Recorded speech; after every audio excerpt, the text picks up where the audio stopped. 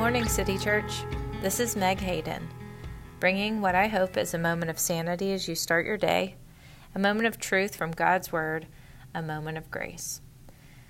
As I was reading through the readings for the daily office lectionary, something from Paul's letter to Timothy really connected.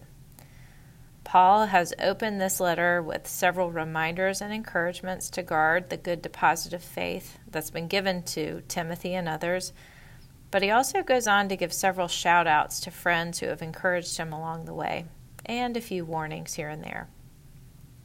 Sometimes it's easy to pass over these acknowledgments of people that are literally thousands of years away from our lives.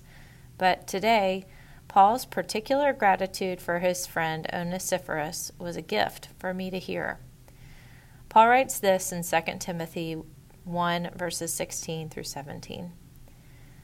May the Lord grant mercy to the household of Onesiphorus, for he often refreshed me and was not ashamed of my chains. But when he arrived in Rome, he searched for me earnestly and found me. After thinking about and talking about friendship on our women's retreat a few years ago, Onesiphorus stood out to me as a great example of friendship, and it made me think about friendships like that in my own life. Paul says that Onesiphorus refreshed him. God can use people in our lives to bring refreshment and revival to our weary hearts. A friend's presence or words can lift us up when we're feeling low.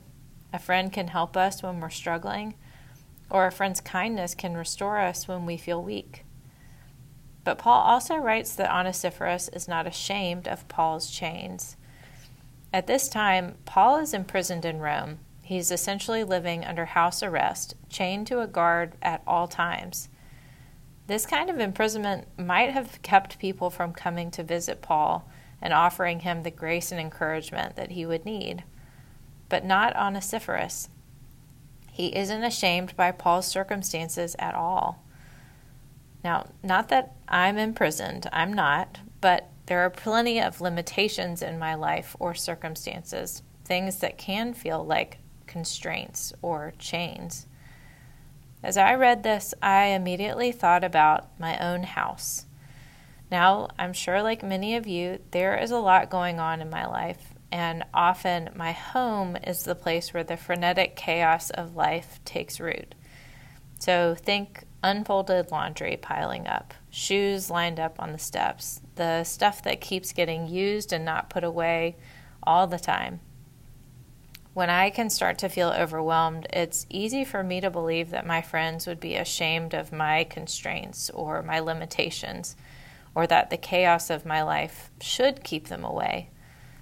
But what this little verse reminded me is that when I'm loved, people aren't ashamed or embarrassed by our circumstances or our limitations or our constraints. They enter in. And that leads me to Paul's final comment about his friend. Paul says, he searched for me earnestly and found me. Isn't that what we all long for from our friends?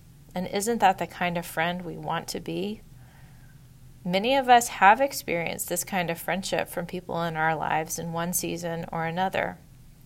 But more than in our friendships, this phrase has brought me refreshment because it reminds me that this is the way that Jesus loves me.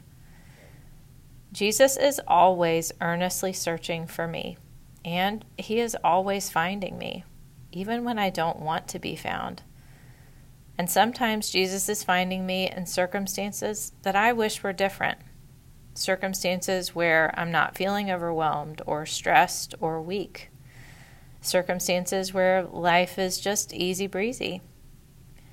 But the refreshment that I'm finding comes because I can realize that being found by God is the best place to be.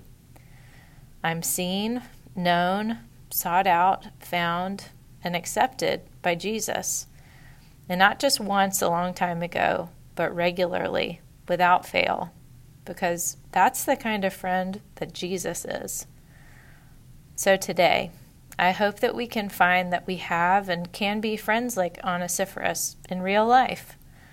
But more importantly, I hope that we are refreshed and accepted and sought out and found by our truest and dearest friend, Jesus Christ.